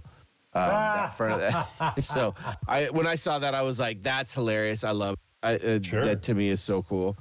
That's funny.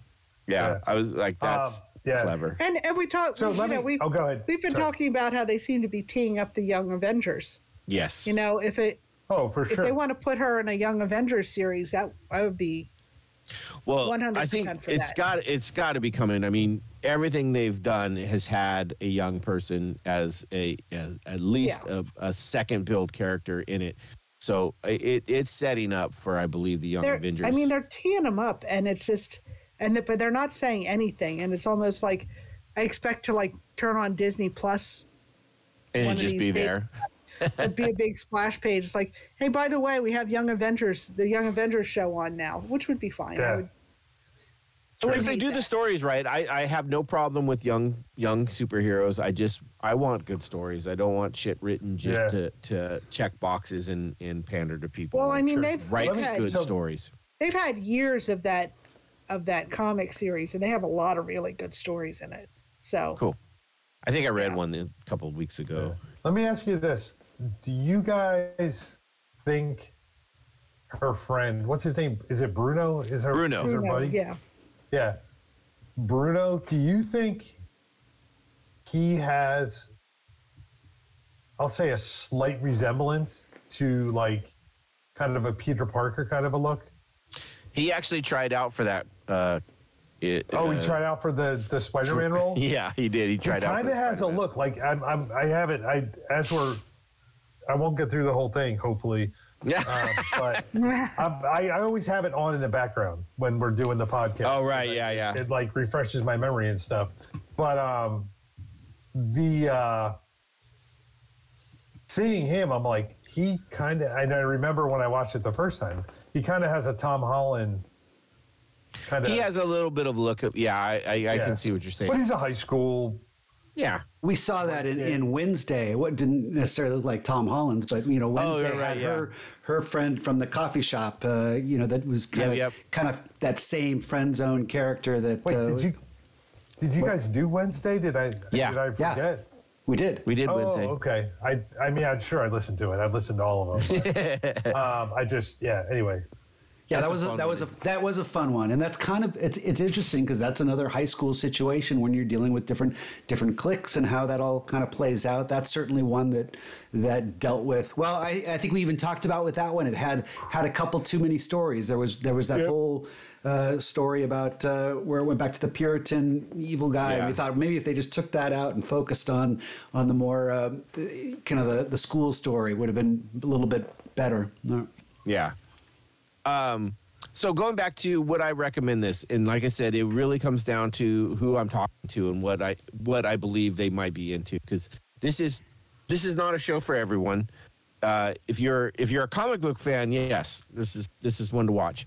I think if you're a Marvel fan, I mean, I am a comic book fan, but I haven't read comic books in 15 To me, years. that's the same. Comics and Marvel are the same. Okay. All right, if you like superhero movies, shows, I think this is.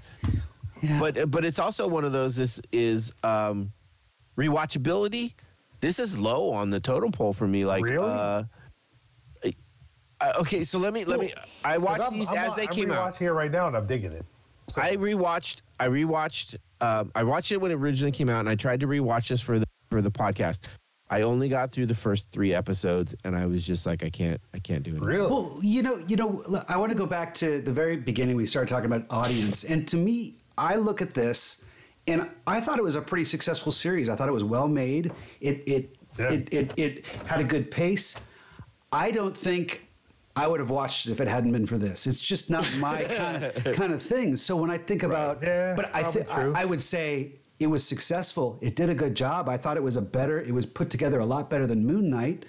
Whereas Moon Knight was something that's a little bit more, I kind of get off on some of the relationships and the characters. That's something that I wanted to work better. And maybe I'd rewatch that because I want to find some better things in this. But I think this was a more successful series, but it's not something I'm that interested. I mean, I'm not, because it's just not, it's not for me. So I think target audience does make a difference. I can still look at it and say it was good. It did have some flaws, but I think overall it was successful. But it's still hard for me to rate it because I don't think it fits into my realm of what I like necessarily. Here for me, there's 3.5 episodes I care to watch. Mm-hmm. I enjoyed the first 2. I kind of liked the last one. A little bit of the third one. The 4th and 5th episodes to me were kind of boring. I just didn't care about them as much. And those had a lot of the reasons, and maybe that's part of it. Yeah, that's an interesting comment because I wonder how looking at all the series, like rating the episodes within the series, which we haven't done. No, we haven't. And I think that's something that moving forward would be worthwhile. Yeah. Because, I'm sure we all have our preferences as to what episodes we like within the series. Like, I can't say for sure if I agree or disagree with you, but I'm saying it's an interesting concept to talk about because it would be very interesting to see how we all rate, like, with episode 1 through 2. 1 to 6. And I did hear that a lot from different people that certain people really like different episodes. Episode 1 was pretty much high on everybody's. I think everybody really liked that kind of. It Most felt like the episode comics 1s are though, right? Yeah, well, it's the pilot episode. It usually gets a little more time, a little bit more money. But like back to the rewatchability, like to me, this is kind of down. Like, I think realistically, if I had to put the 6 up that I talked about earlier, this would be in that bottom third for sure. You know, whether it's 4 or 5, I don't know, but you know, Moon Knight probably being one of the last ones, Hawkeye being, you know, the top one, with Winter Soldier and Loki probably taking those next two, where WandaVision this one and Moon Knight kind of taking the bottom. And it's funny because WandaVision is such a good show, but it was such a good show because it was so new and you know, it was such a, like, what's going to happen next? But now that you know what happens, it's not as good to rewatch as far as, you know. It was innovative, but not necessarily warrants a return visit. I mean, thinking back to it, you're right. Looking back at that, the way they had the sort of the sitcom, the various sitcoms of different eras and all that. I mean, that's very unique. But once you, I don't know, I haven't gone back and watched it. And that's what I mean. But I mean, who knows if I ever will? I've watched based on time. The whole Hawkeye series. I've watched it at least 3 times all the way through. 3 times? Yeah. I have too. God bless you. God bless you both. I don't know if I can watch it a second time. It's one of my favorites. I mean, it's good. I enjoyed it so much. There's so many millions of things. I mean, I have a book of probably 100 things I want to watch. Right? Well, I mean, there's a book of probably 100 things I want to watch. Speaking of things you want to watch, well, what are you watching right now? So watching right now, I'll say there's 2 pieces to this. So I'm watching right now. I'm trying to finish up The Walking Dead. So I'm watching that. I'm also watching, because Kelly would not watch that with a gun to her head. I'm also watching Law and Order. We're rewatching some Law and Order back from season 13. I sent you guys a text. I think it was last night. The episode I watched last night has Sebastian Stan in it. And I'm telling you, give yourself 20 minutes because it's available. I think it's on Peacock. If you have Peacock, get on there and look at that episode. You'll be like, that's not Sebastian Stan. You're like, oh yeah, it is. Now that I'm into it, yeah, he definitely has a lot of the same characteristics. It was everybody's on fucking Law and Order. Is he a little baby Sebastian Stan? He's portraying a he's like a senior in high school, like freshman in college, like that kind of an age. Like he's very young, and you're looking at him, you're like, no fucking way. And then the episode goes on, you're like, oh yeah, that is Sebastian Stan. So anyway, so those are the 2 things I'm watching right now. But the one thing I've watched over the last couple of weeks that I really would recommend to all of y'all is it's on Netflix, and maybe you've seen it. It's called I Am Mother. No. Check it out. It's a kind of post-apocalyptic. It's the premise of the series is it's a robot that has an embryo and raises through technology. It's like in the future, but through that technology raises this embryo to a child. Yeah, I see. And it's really good. I think it's really good. It's a movie, right? It's not a series, right? It's a movie, right? And I think I started watching it at some point. Rose Byrne is the voice of the robot, and who's $1 Million Baby? Who's Hilary Swank? Hilary Swank is in it as well. It's just I think it was really good. I had last week off, so I watched a lot of good and bad movies. I mean, I could go off. Another one I would recommend, and I know it's I don't want to get too far into it, but it's called Space Sweepers. It's Korean based. It's dubbed. Oh, Andrew's watching that. It's dubbed really well. It's a movie. It's not a series, but it's really good. They dub it really well. Like the sometimes the dubbing is like distracting. Yeah. But this one, actually, they did a good job with the dubbing where it's not so distracting and stuff. But I think it's a really interesting concept. So I would say Space Sweepers recommended. I Am Mother recommended. Cool. Yeah. All right. What about you, Nina? Well, there's some stuff. I don't know. It's kind of hard to say recommend. Like I started watching. It doesn't even have to be a recommend. It just is, what are you watching? Yeah, I'll tell you this. Yeah. I started watching The Last of Us. Yes. And I was saying how great it was. Yes. And then episode 3, which is amazing and beautiful, but very, very sad. Yes. And like Andrew's watching it, and I'm like, I'm not going to watch episode 3 again because I'll just cry the whole time. And so, I was like, okay, now I know what the show's about. And then they got to episode 5, and I don't want to spoil it for anybody. I don't know how far along you are, but I'm on episode 0, so spoil it. I'm on I'll episode forget by the time I 4, get so there. yeah, don't. I've seen it. Okay, never mind. I've seen it. okay, I don't want to. Okay, We're keeping enough. up. Let me just say more very sad heartbreak. And I'm at the point now where it's like,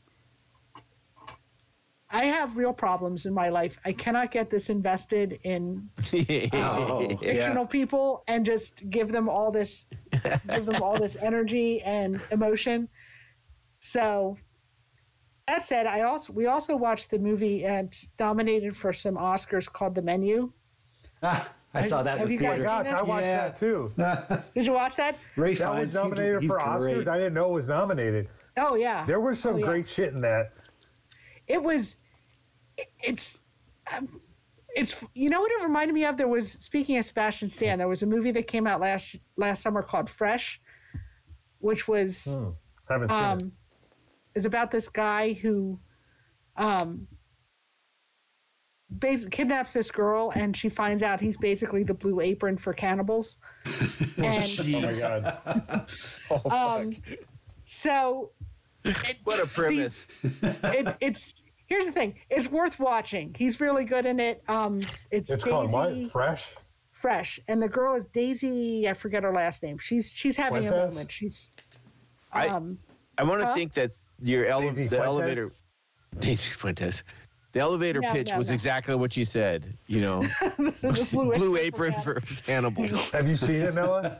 No, but that to me, I'm like, okay, that actually has got my attention right now. but that and The Menu, both, they kind of had this, like, they seem to be horror movies, but they're actually like talking about our relationship with food and consumerism and Yeah. and Menu money was and so good. all this Like stuff, and it was Menu touched on every single fucking foodie you've ever met in your entire life. Yeah, I love that including aspect. myself. I thought- I fall into one of those categories for sure. I thought the story I was a haven't seen it yet. little silly. It didn't really amount to much, but I think really that was the point. I think loved that was the point. It was a food little stuff silly, but yeah. I No, mean, it but was yes, and they both had like this satire of consumerism, and it's kind of, it's like, what was it about 2022 that there were two movies that were both had these themes, you know? But anyway, It's Hollywood, right? That's how we got Armageddon and. Well, weren't there two earthquake movies when? There's always There was two. one point yeah, there were two earthquake earthquake movies or two movies. apocalyptic meteor movies. There were two. two meteors striking the earth It's movies. always. Anyway. It's like. All right, So Steve, I what have you been seizing? I recommend you sorry. make yourself a big gourmet dinner and watch a double feature of Fresh and The Menu. So And eating Raoul. eating roll, there you go. Or the little Actually, Silence of the Lambs at the end. what is it? The Big Night. Actually, check out The Big Oh, Night. The Big Night. That's- Night is a great movie too. And also, but not a horror movie. Definitely not a horror in a movie. disturbing No. way. It's Definitely beautiful. not a horror It's a beautiful movie. It's a fantastic movie. Yeah, exactly. Yeah. Okay. Right. Sorry. Go ahead. All right, Steve, what have you been seizing? Well, I'm a few episodes into Last of Us, and it sounds like that's something we're going to be podcasting on in a couple weeks. So we'll be able to talk about that more then.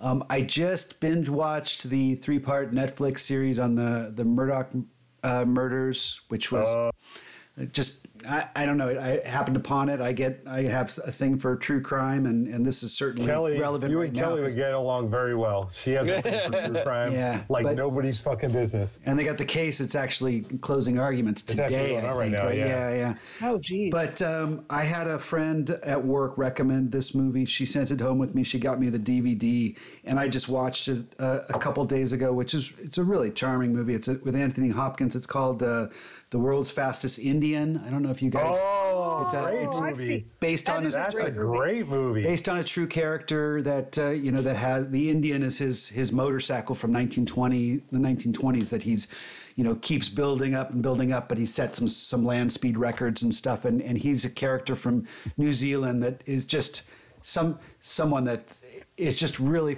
a great performance, and he meets a lot of characters along the way as he's coming to America to compete so he can race in the salt flats in Colorado, and really heartwarming. And it's a close to true story. There's a lot of true events, but sometimes they stretch the truth a little bit, but it's just a lot of fun. It is. That is a delightful. It's awesome. film. That is a fantastic movie. That's really good. Yep. Nice. Noah? Cool. Wrap it up. Like everybody else, I'm watching the Last of Us as it comes out as much as I can. Both me and Alyssa are totally into it. I love every minute. Have nothing to do and know nothing about the game. I am enjoying the show for what it is. That's good. That's good to know. I haven't started watching it, but that's what I'm worried about. It is. No, it is so good. It is. I haven't played the game. I understand if you have played the game, there's a lot of fun Easter eggs, extra stuff. I have not played the game at all, and I was able to follow it along fine. And it's not Walking Dead. They have their. They're not zombies, but they have their. It's the mushroom zombies, creatures. right? Yeah. The mushrooms. Yeah, but yeah. So they have them, but it's not the biggest part. It's not about like Walking Dead, where every show you have to have. So it's way better than that. It's way more deeper than that, and I'm loving it. And like I said, on the 15th. So 2 weeks from now, me and Steve are going to cover probably the first 5 episodes of it, and then we'll finish it off again with the after we get back for our MCU. And Pedro again. Pascal is fantastic. Oh, it's fabulous. Oh yeah. So, besides that, we went camping this weekend. We were up in the coast, and so in our camper we have a little TV that has a DVD player. So, and I do mean DVD. Oh, yeah. Doesn't play Blu-rays. So I had to go through our selection and see what we had on DVD, and I threw a selection of stuff in there. And so this weekend we watched 2 movies that I highly recommend to anybody who hasn't seen them, just for family fun and just very, very enjoyable movies. And the first is Stardust. That's Robert a De Niro. 2000. Yes. Remember him? Not only that, we've talked about that movie. It's so fun. Charlie Cox, our Daredevil, is a major player in that. Oh, I didn't know that. Yeah. Well, it was funny because we were watching again. I'm like, oh my God, that is. Oh yeah, it's him. And he's the lead. He's the male lead. But he's much younger, much younger, very young, and his eyes are open, so you get to see and he can see, so it's a whole different aspect. Such a fun movie. So we watched that, and then the next night we watched Blended, which is a Adam Sandler, Drew Barrymore movie. So this is like 50 First Dates 20 years later. 50 First Dates being one of my favorite movies of all time. But Blended is so fun. This was his 2014 movie. It's just it's Adam Sandler raising 3 girls, Drew Barrymore raising 2 boys. The 5 of them, or I guess it's 5 kids. 7 of them go on a trip to Africa. And in the assumption that they're a couple, and it just it ensues the fun. It's got what is it? Terry Crews in it is just hilarious. Oh my God. I love Terry Crews and everything he does. He cracks me up. He is fun. But it's a typical Adam Sandler movie. It just has that. Well, I shouldn't say typical. It's the later Adam Sandler kind of family friendly. Is there a typical Adam Sandler movie? Because think of all his genres. But I mean, he has his older comedies. The Happy Gilmores. Those all kind of fall into He's got the Drew Barrymore. There's somewhere he kind of plays. He plays it a little more straight in this one, where he's just kind of. This one is him with Drew Barrymore. This is him with Drew Barrymore again. So like I said, it's kind of 50 First Dates Part 2 in a way. Right, yeah. But it's just so much fun, and the 2 of them have such a great chemistry, and I love both of them to death. So Blended is such a fun movie, and I had forgotten how funny it is, and we were laughing. Shaq is in this, and it is the best I've ever seen of Shaq. He cracks me up so much in it. He's not a great actor, but he plays such a good part in this.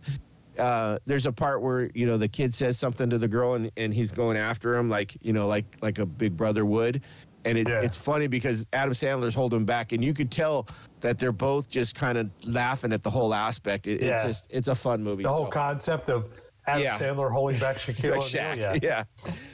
Just it's a fun movie. So I would highly recommend that if you Adam Sandler in those kind of romantic comedy type movies, because it very much is that. Those are what we watched this weekend.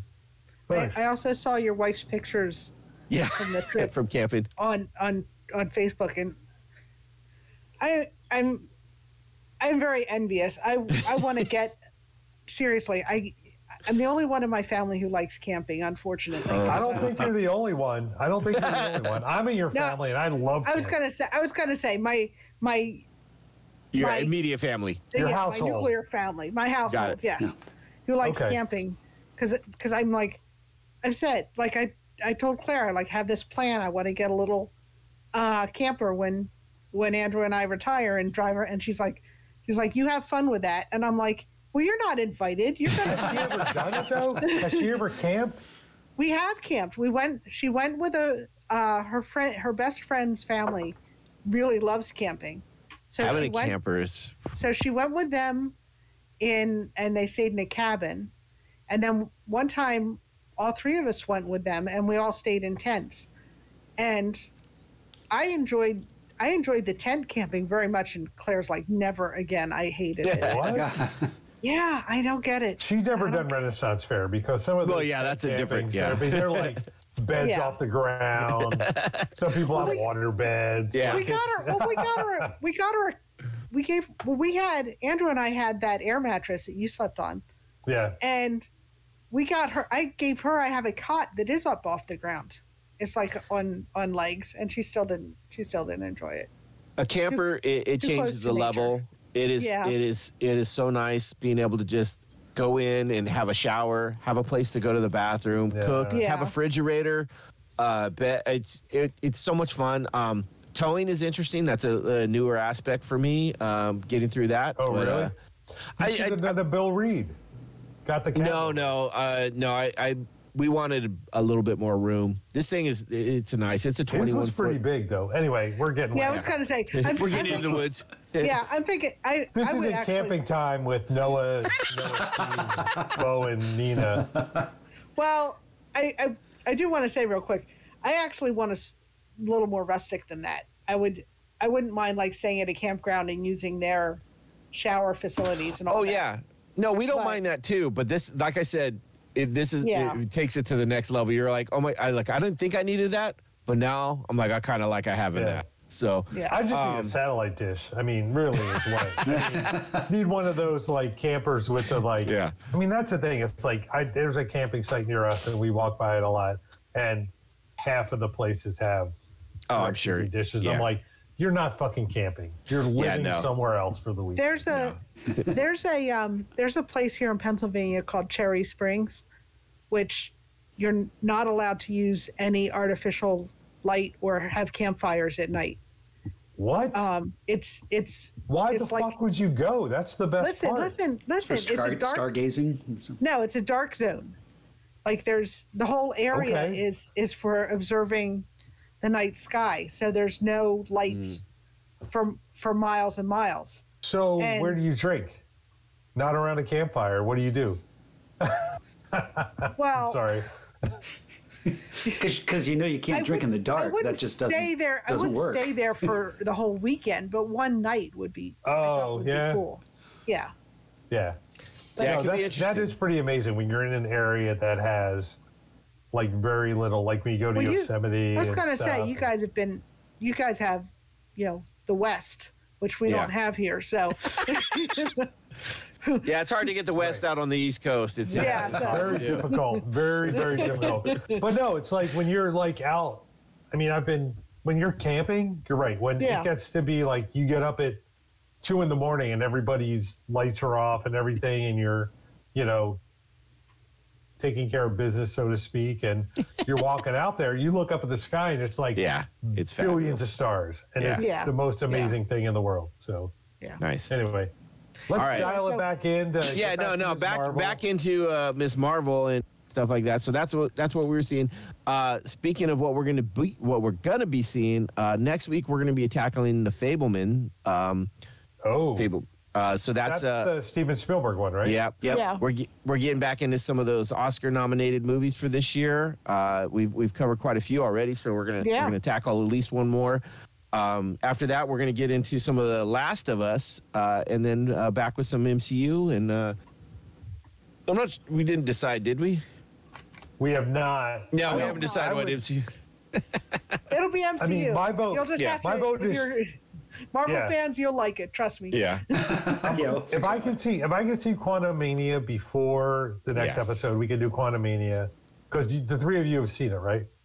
No, and I have seen it. I don't think Nina. Hopefully has. soon. Yeah. Okay.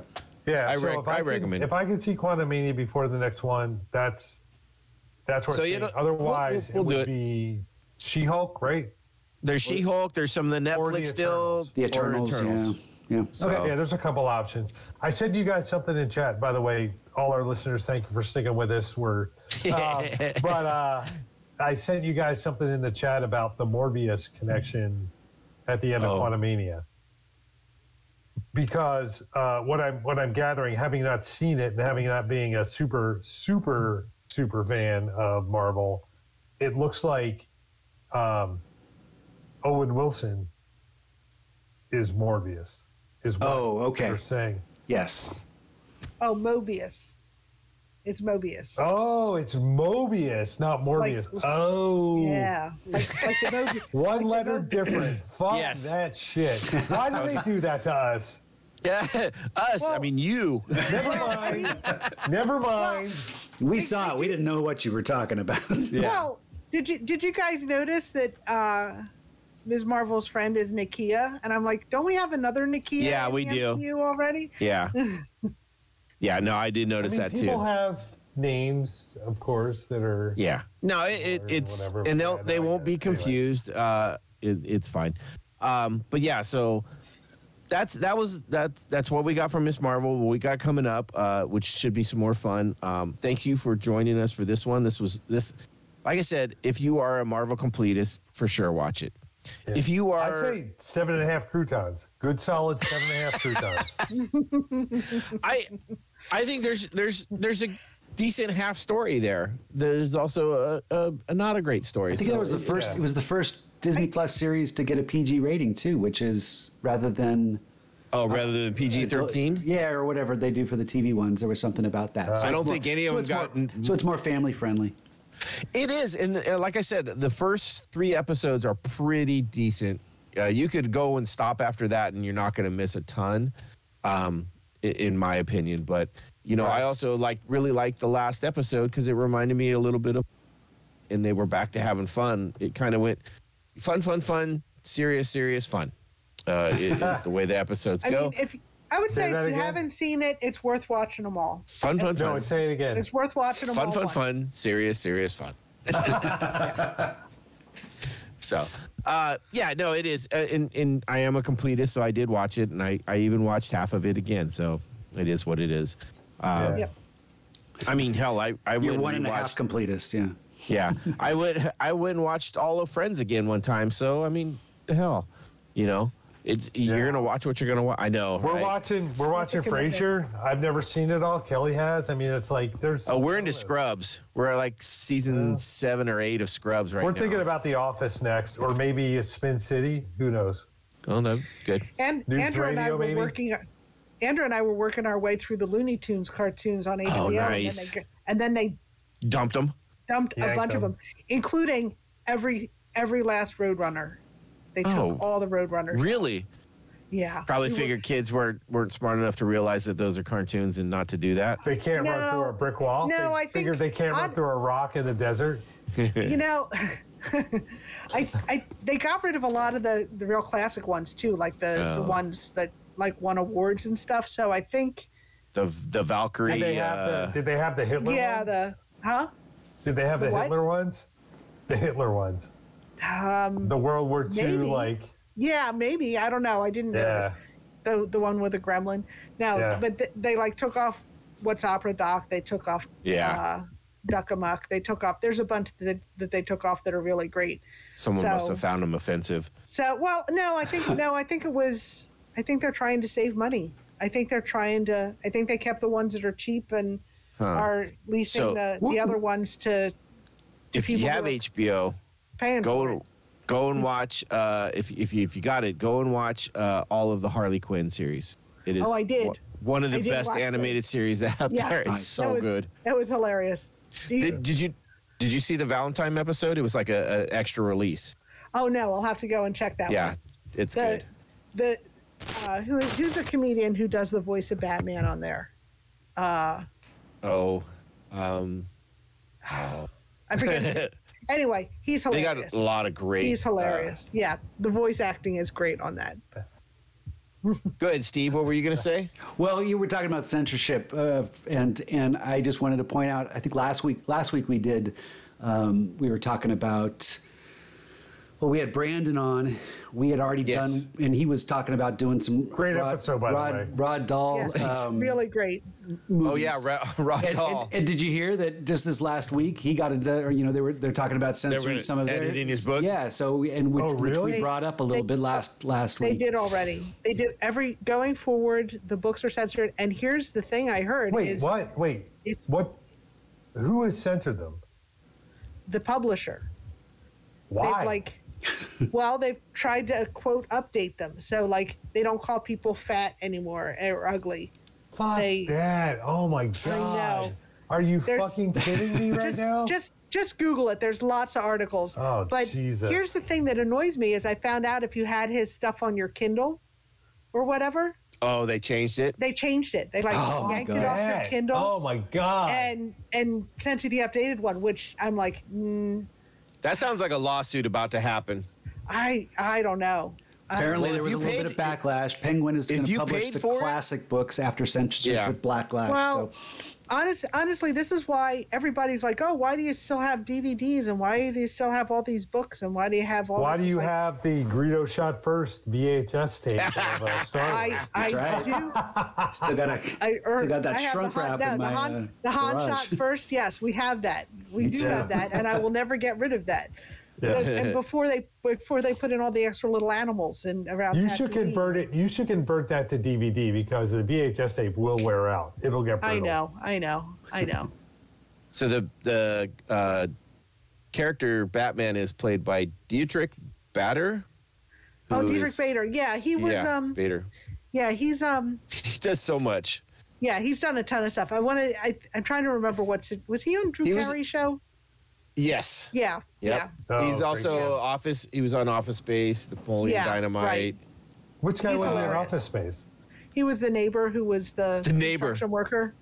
What'd you do with $1 million? Yeah. Two chicks. Anybody ever say I have a case of Mondays? No, I believe you get your ass kicked. Yeah. Alan Tudyk is on there. He's great. Oh, he's good. Kuko. Yes. Ron Funches is on there. He is hilarious. He's fucking fantastic too. Yeah, there's a lot of JB Smooth, one of our friends. Oh my God, JB Smooth.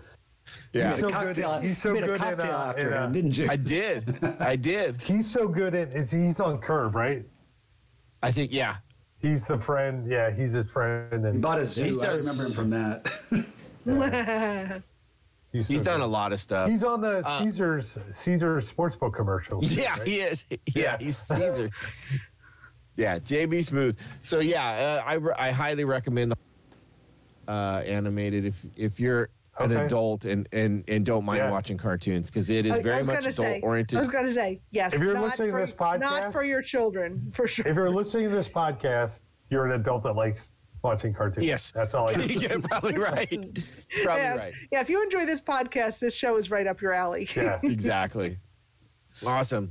Nice. All right. Well, thanks for joining us. That was fun. We'll be back next week with another fun podcast and some great cocktails. So mix up something and have a listen. And with that, Hail Caesars. Hail Caesars. Hail Caesars. What does that mean?